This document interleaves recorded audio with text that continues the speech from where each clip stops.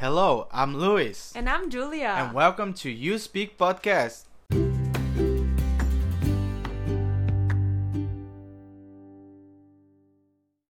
In this episode, we're going to talk about diversity in English-speaking countries. When we go to another country to learn English, we end up learning a lot more, right, Luis?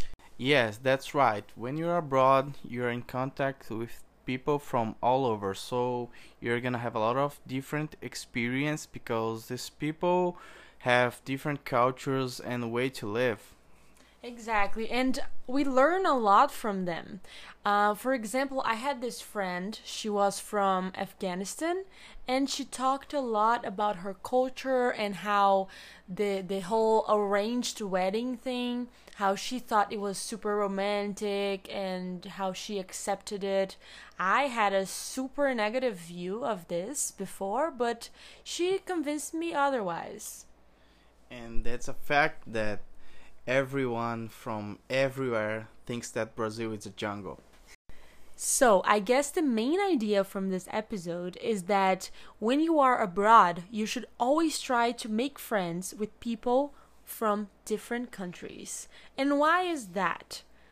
Well, first of all, you're not going to speak your mother tongue with them. So, that's a big win for you already. You're going to be forced to speak English, and that's going to improve your speaking skills a lot, believe me.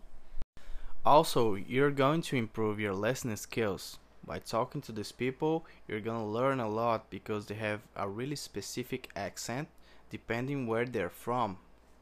Exactly. A person from South Africa is going to speak totally different from a person who's from Britain, for example. Aside from learning English better with these people, you're also going to learn about their culture. You can learn how to cook meals from their countries, and this is so enriching for you.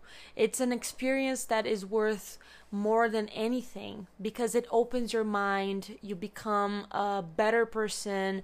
You start to understand and accept other points of view. It's also important for you to make friends with the native speakers.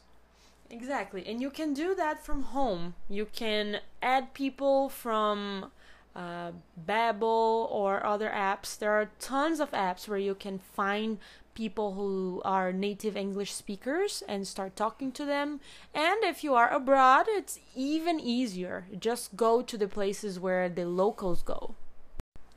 By doing that, you can really improve your English skills because you're gonna learn a lot of expressions that you don't usually learn from other students.